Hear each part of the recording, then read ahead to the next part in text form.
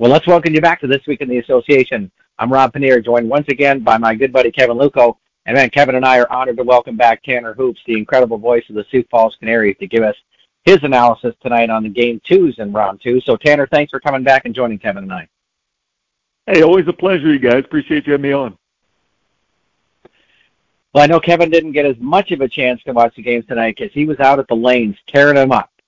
So we'll roll through here tonight and see how we're doing there. So let's begin out in the East today. And we began out in the West last time. So we'll begin out in the East here, where Nick Green got off to a fantastic start. Actually, both him and Grigori Vasquez looked very good through the first three innings, as neither team even had a hit through those first three. And, you know, Tanner, you got to see both these guys pitch this season, so I'm sure it was not a surprise to see both of them have quite a good start for their clubs. Yeah, we knew Vasquez was going to be good. He was going to bring it and give Milwaukee a chance to advance tonight. But Nick Green, I tell you, every so often, no disrespect to him, I mean, he's a really good pitcher, but every so often he just has one outing, it feels like, where he's untouchable. He had that against us in late June, and tell you what, he looked really darn unhittable tonight. He looked that part, and Chicago needed it. You know, they had the home field advantage for a must-win Game 2. They had to have it, and he was able to deliver for him. So in a game where, you know, offense was at a premium, you get two really good pitchers going at it with just about everything on the line. They both delivered. Just Nick did a little bit more than Vasquez and company did. In the fifth, Milwaukee finally got their first base runner of the game when Michael Krause reached on a walk. He moves to second on a wild pitch, then steals third and scores on the overthrow by Ryan Lidge as the ball went in the left field, allowing Krause to score. Kevin, Milwaukee led the league during the regular season in stolen bases, and you had to figure that in a tie game like that heading into the fifth, Anthony Barrone's going to press the limit to try to get a run. No doubt about it. At that point, you know, they're going into this game thinking, let's get a win here, and then we can get ready for the final. So it's, I think you pull out all the stops, and for a team that was that successful stealing bases this year, I mean, you got to stick with what works for you. And anyway, you can manufacture a run this time of year. Every run is just so magnified when you get into the postseason. So, you know, good baseball on the part of Milwaukee to force the issue with the Dogs. Tanner, your team, Sioux Falls, this season really turned to the stolen bases well. This has been kind of a lost art in baseball, but as you got to watch firsthand, you know, having a speedy team that can take extra bases or steal bases really is a huge advantage to your club. Yeah, 100%, Rob. And it seems like the stolen base was up league-wide this year. You know, we had 40 all of last season. That was dead last. I think 12th out of 12 in the league this year was somewhere just shy of 100. You know, I mean, stolen bases were just up throughout the league. And, you know, I'm excited to see that. I love that style of baseball. I'm glad it's not a total lost art, and it's kind of coming back in our league a little bit. I hope it's here to stay, that at least stays as part of our game. But, you know, I don't know what reason you attribute that to. Maybe the pitch clock, I'm sure, has to have something to do with it. But, you know, it was a big part of team success throughout this season. You know, it was a big part of our turnaround. Like you said, Milwaukee set the league single-season record as a team, and, you know, that's kind of how they got to where they are as the top seed in the East Division. You look at a lot of those teams that stole a lot of bases and where they finished. You know, there is a correlation there. So it is a little surprising to me that we're not seeing as much of that as we have for Milwaukee thus far in the postseason. Then again, you look at 2 of their 5 games, and kind of like Ryan Lidge is behind the plate. So, you know, I know that that's a big part of it. You know, you're never wanting to test one of the best arms in the league if you really don't have to. But, you know, at some point it becomes, where do you have to? Where does Anthony Barone feel like, you know, we gotta the risk outweighs the you know, the alternative? You know, with do you risk getting that guy an extra 90 feet? Because like Kevin said, every run is magnified in the postseason versus Ryan Lidge throwing you out. So to me, that could end up being the key. And in fact, as of now, I'd probably say that is the biggest key. You know, if Milwaukee's able to advance tomorrow night, is, you know, how many stolen bases do they get? How many stolen bases do they need to feel like they're going to win that game? And guys, does the disengagement rule have anything to do with this, you think? Say that again, Kevin? Do you think the disengagement rule has anything to do with that too, where pitchers aren't able to hold runners on like they have in the past? I really do, and I've asked a few guys this, and no one's really able to give me a definitive answer. There's a lot of theories going on out there, and one of the popular ones has been, the disengagement limit. And, I do think it helps guys time up pitchers a little bit more. You kind of get into their heads, and you think, okay, well, he's thrown over once. Surely he's not doing it again if I don't take a, monster lead. If, I kind of stretch the boundary a little bit, I feel pretty comfortable he's not going to throw over. And it's mindsets like that, and I do think that is probably more than anything the biggest driving force and why we're seeing so many stolen bases around the league this year. But, I would love to hear somebody kind of, give me that definitive sports science answer, type of thing, But, I do think that's a big part of it. When you look at the new pitch clock rules and disengagement rules, I do think that's a big part of why we're seeing the stolen base so prevalent in the 2023 season. And shame on me for not knowing this. Are the bases bigger this year? Did they do that in our league, or is that just in like MILB and Major League? Not our league. Yeah, not our league. Okay. Heading to the bottom of the fifth, Vasquez is able to retire the first two batters of the frame, but Dylan Rosa draws that dreaded two-out walk. Matt Bocher comes up after that, drills the ball into left center field that winds up bringing Rosa all the way around to score. That ties the game up at 1. Tanner, the two-out hit to score a run has been huge for the first two games of the series, actually including the Kansas City Sioux City series. And it's kind of surprising to see those kind of numbers that we're seeing on the two-out hit in any kind of game. But, boy, these clubs are sure proving that they can be clutch. Yeah, this is kind of the point in the season where you separate those guys who just got it. They've got that clutch gene. They want the bat in their hands in the ninth inning when the lights are their brightest. And, kind of the guys who are, separate the contenders from the pretenders, so to speak, And I think that's where stars are born, As cliche as it is, stars are born in the postseason, and the American Association is no exception to that. We got a great level of talent in this league. We've got a great player pool, and it's really fun once you get it down to the nitty-gritty like this, season potentially on the line. Guys are just a couple of wins away from a championship. Who's dialed in, who's locked in, and who's ready to go out there and get it for you?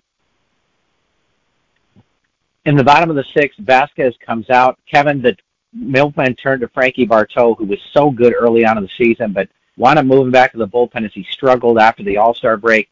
He winds up giving the Ben Lavorsi home run right away.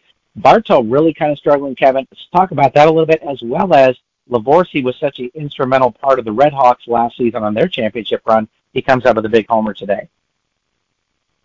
Go Mavs. Go Chanhassen Redbirds. It's the pride of the Mavs and the Redbirds. Ben Lavorsi with a huge home run. And when you look at that was waiver wire claim, I believe. You're right. Lavorsi wasn't getting many at bats for Fargo Moorhead, but boy, he took his second chance with the Dogs and ran with it and had himself a good year with the Dogs and in 298 and 34 ball games. And boy, what a big hit tonight for him. In the bottom of the eighth, Chicago adds one more run. Tanner, Peyton Eels has been just unbelievable for this team since joining the club. He has a big double down the left field line to extend the lead for the Dogs. A guy I think we're kind of looking and just expecting to come up with a hit every time he comes to the plate. I tell you, we didn't get the chance to see him. We played them both series before he was on the roster, but boy, he's been fun to watch. I like to tune into as many games and hear the other guys and in my field, my colleagues call games and what have you, and try to do that as much as I can when we're not at the park. And from what I've caught with Chicago, boy, he is so much fun to watch. And him and Lavorsi, you guys talked about a couple of mid-season additions that had arguably the two most impactful performances for them tonight. And overall throughout the season, those two have been key contributors for what they've been building over there in Chicago and building up to this. So yeah, I give them a lot of credit over there in the front office and some of the moves that they made and how you're seeing it pay off. But, man, I tell you what, Eels is one of those guys that he'd be really fun to see in a full 100-game American Association season. I kind of comp him to Brett Boswell down in Cleburne. You know, if we see those guys play a full 100 games, full season, and hopefully that's here in the near future, could be really fun to see what kind of numbers they'll end up with. In the ninth, the Dogs turn to Brian Schlitter, looking to close out the contest. He gives up singles in two of the first three batters that he faces. After striking out Michael Krause on a very nasty slider, he winds up giving a base hit to Gabriel Cancel, bringing Milwaukee within one. And Kevin, man, Brian Schlitter was so good most of the season, but boy, he has really struggled in this postseason run for the Dogs. That's tough. I mean, without seeing the game, were the hits well hit? Or were they leaders? Yes, they were. No, they were well hit. Okay, so yeah, that tells you that maybe there's an issue there.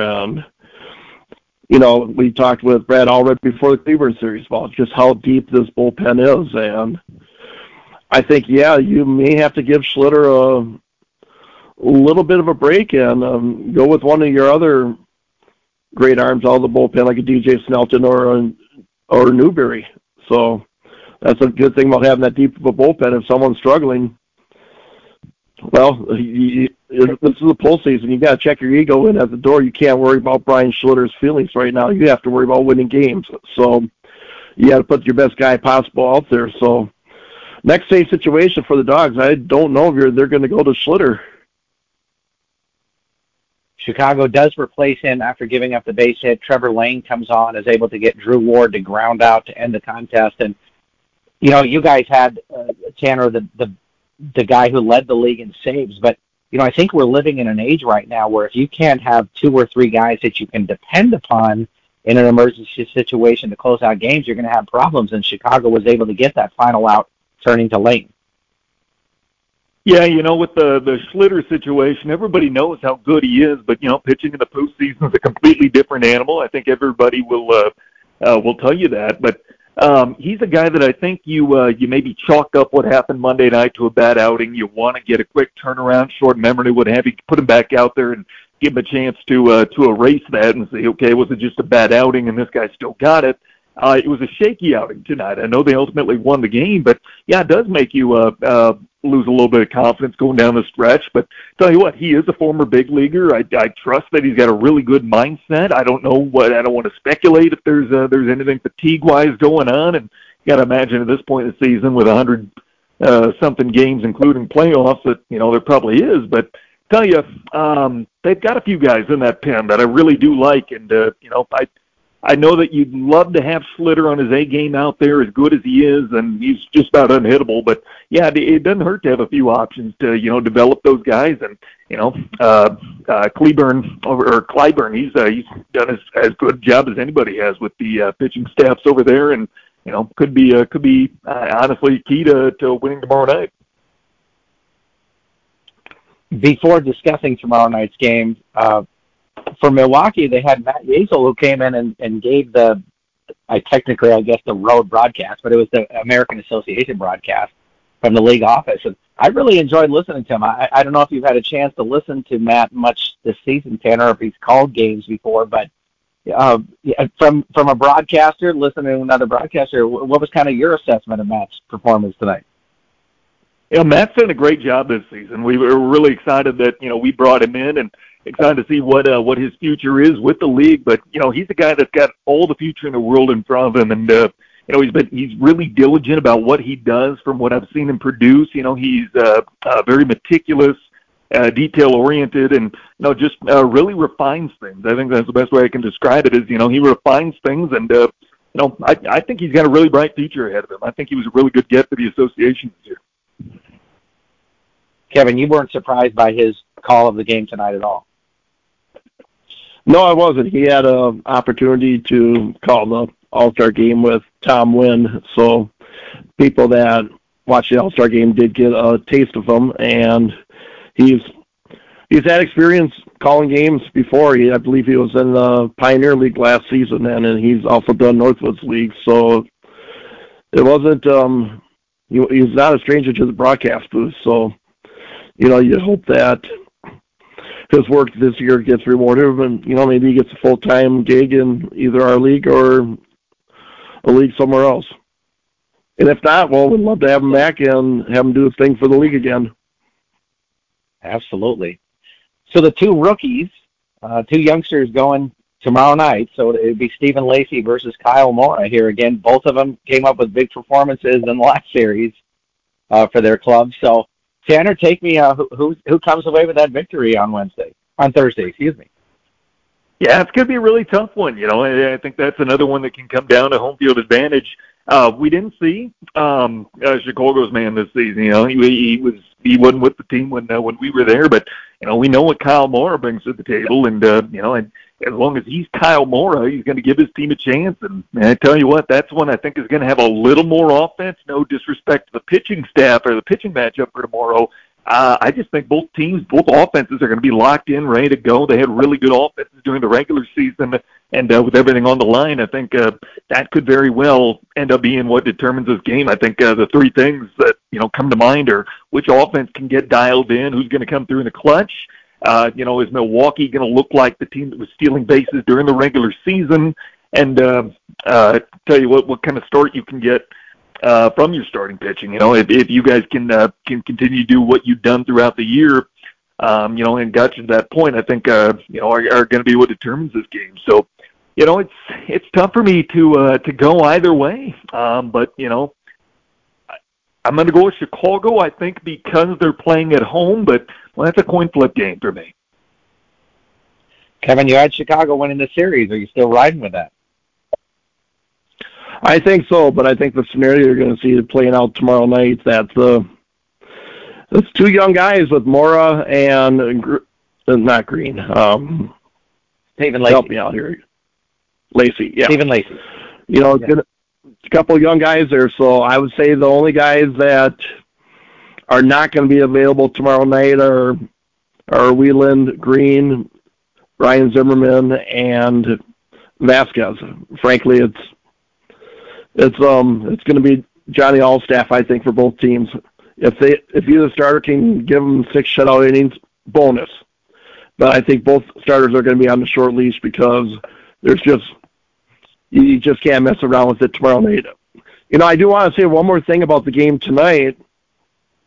Stephen Lacey's pitching game 3, and it's at somebody's expense, and that person is Trevor Lane. But Lane, it's got to be disappointing. You've been a starter a lot of the year. All of a sudden, you're not in the rotation for the playoffs, but you get your number called to save a game tonight, and he got the job done retiring Drew Ward. So give it up for Trevor Lane for coming in and getting the job done. Absolutely. But, yeah, to answer your question, I think Chicago's going to find a way. I think you're right. I think that's a good point, Kevin. I'm gonna say this. I think Christian Young is the difference in tomorrow's game, one way or the other. I'm going Milwaukee, but I think he winds up getting the victory. But if they do not win that game, it's going to be in the middle innings, and I think that's where Milwaukee's able to pull out the victory tomorrow. So that's my call. Let's jump out to the West. So a game that really was over before almost as soon as it got started is Ashton Godot was fantastic tonight for Kansas City. He did not get the game 1 start, Kevin, and I think some people, if they lose this series, there's going to be some question in that. But boy, he was sure on top of his game today. Godot he just looked like a true professional ex-big leaguer out there, like he is. And boy, in the postseason to give your team 8 shutout innings, that's pretty impressive. And oftentimes, one of the things I like to talk about is sometimes you can win the next night's game the night before. So with Godot going 8 innings, now you got to completely rest. Why go pitch the 9th inning for them? But you got a completely rested bullpen ready to go for a game 3 tomorrow night. So that's just, when you think about it that way, probably wasn't the worst thing waiting to use Godot on for the game tonight.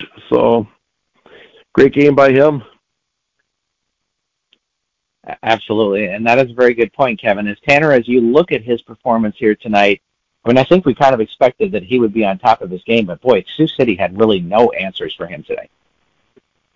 No, he just looked as good as advertised, did exactly what Joe Calpietra hoped he would, and I don't know if it was maybe like Kevin alluded to, strategic in putting Godot as the game 2 starter this series. But boy, if it does, and if it was and it works out, let me say tip of the cap, Joe Calapietra, for pulling a rabbit out of his hat. I don't want to get too premature, get too far ahead of ourselves, because tomorrow night's shaping up to be a fun one, another coin flip game. But tell you what, if there was a little strategy that goes into that, it's going to be a move that people are going to talk about for a long time. Well, Kansas City jumped on top in the bottom of the second. John, I should say, Hernandez hit his first home run of the game. He adds one in the fourth. Kevin, we have watched Hernandez over the last few seasons, and I'll be honest with you, when I was kind of looking at his stats with 15 homers and a 308 batting average, it's the quietest season I think I've seen from Hernandez.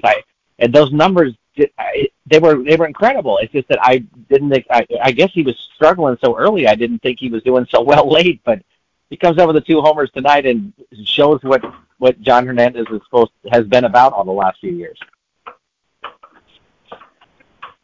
This afternoon, Dan Vaughn on his show mentioned that the wind would be likely blowing out to left field, and that definitely did have a factor, as it did favor a batter like Hernandez, who could go. And Hernandez is one of those guys, he could take a good pitcher's pitch and find a way just to golf it or do something with it and put it out. And as we saw tonight, 1 homer was to left field, 1 homer was to right center. And that's just the kind of batter Hernandez is when things are going well. That 2-run lead holds until the 6th when Kansas City blows the game open with 3 runs. It's a double and 2 walks, load the bases. It looks like Parker Karachi is going to get out of the inning, but ground ball to second base is booted, allowing 2 runs to score. And, Tanner, we got to watch in last year's championship series how costly an error can be for a team. And, at this time of season, with kind of the game on the line, 2-0 is allowing Sioux City to get back on this game, but all of a sudden it's 4-0, and that error becomes huge. Yeah, those self-inflicted wounds, like Kevin said earlier, runs are going to get magnified a little more, in the postseason. Same thing with mistakes like that, especially when it's ones that, do lead to a big inning or a crooked number or whatever it may have been. Tonight that kind of proved to be the difference, because like you said, it seemed to put the game out of reach. Godot was pitching well as it was, but it just made a steep hill feel like it was a mountain to climb for Sioux City, and they just never really recovered from that. And as Tanner said, Kevin, they never do. They Godot winds up going 8 innings, allowing 5 hits and no walks while striking out 5. And, an impressive turnaround for Kansas City after giving up 17 hits in game 1 of the series. Godot comes in and shuts the door on them. And I guess you look at this, maybe, Sioux City struggled to put up runs this season, and you got to wonder if maybe they shot their entire load in game 1 and what we're going to get out of game 3.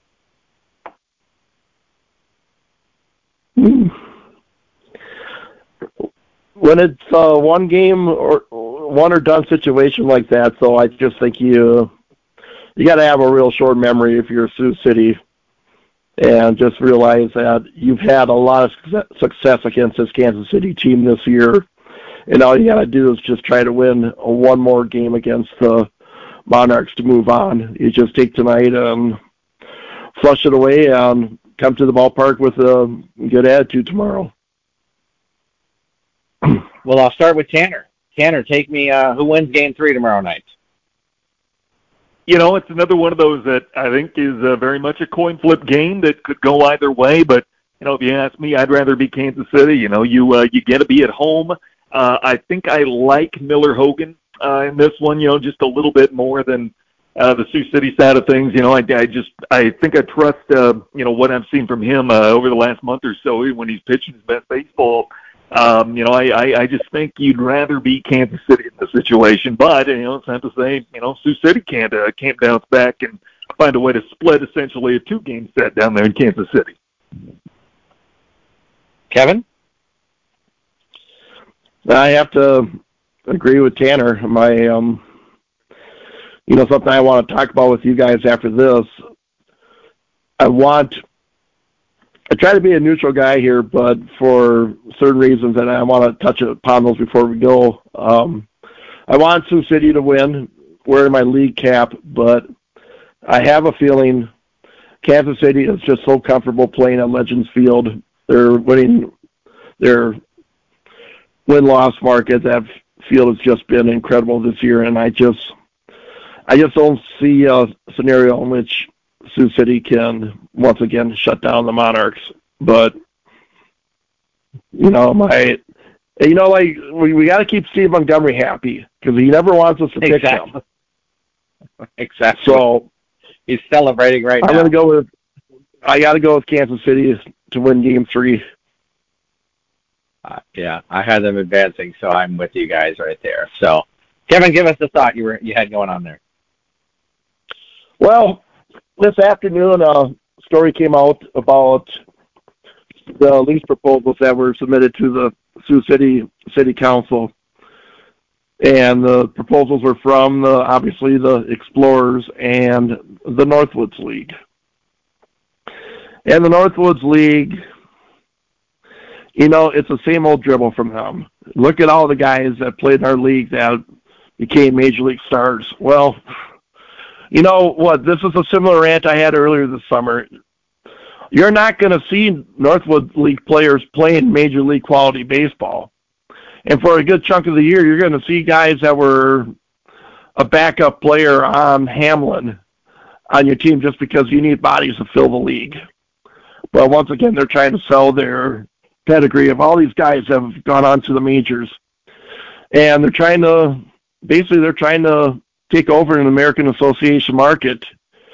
And I just feel like if Sioux City can win a championship, it's just going to resonate with the city, and it's going to resonate with the city council. You look at the proposals at face value. I think the Northwoods League did $25,000 a year, and the Explorers have offered $100,000. They both made other side promises too. So I'm hoping the city does the sensible thing and keeps the team that has been loyal to the city, even when the city hasn't exactly been the most loyal to the franchise, and that hopefully we don't have to talk about this again, and that the Explorers will stay in Sioux City.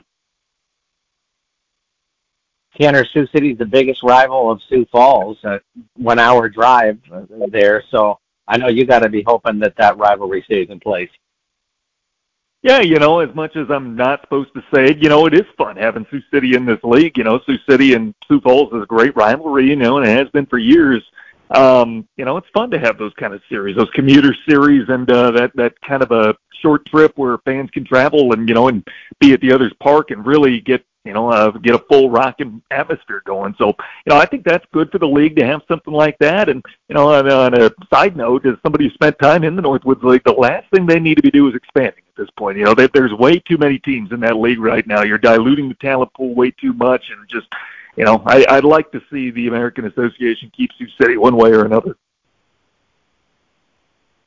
And, another point, I believe I made this before, guys, is that I went to Mankato for a Northwoods League championship series game. Big deal, huh? You're playing for a championship. Mankato had to play a pitcher in right field and only had like 12, maybe 15 guys on their entire roster for the championship series because most of the guys had already gone back to college. You would never see that in the American Association.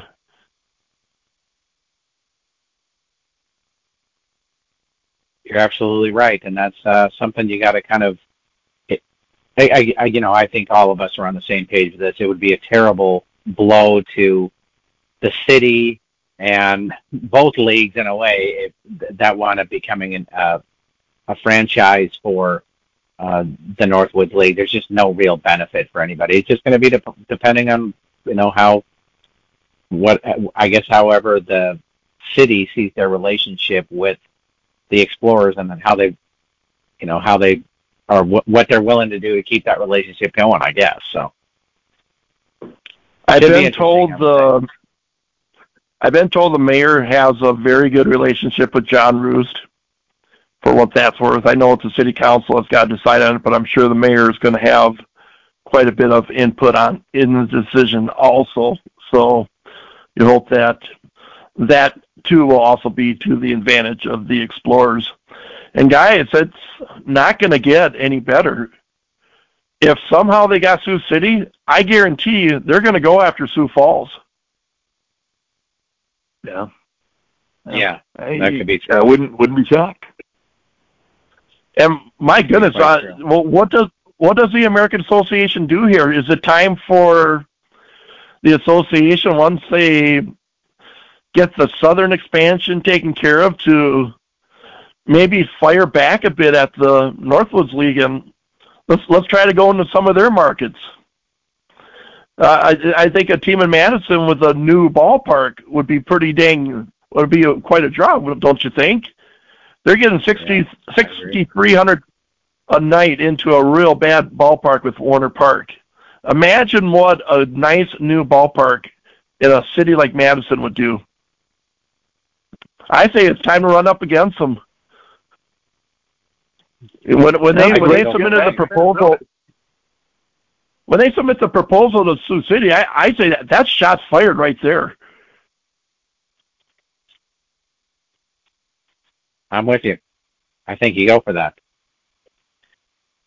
Well, Kevin, let me before we hand out here tonight, we got to give some dap to my co-host out there who has Quebec dominating in the Frontier League Series. They won both of these first two games, including tonight a 7-6 victory in both of these first two contests.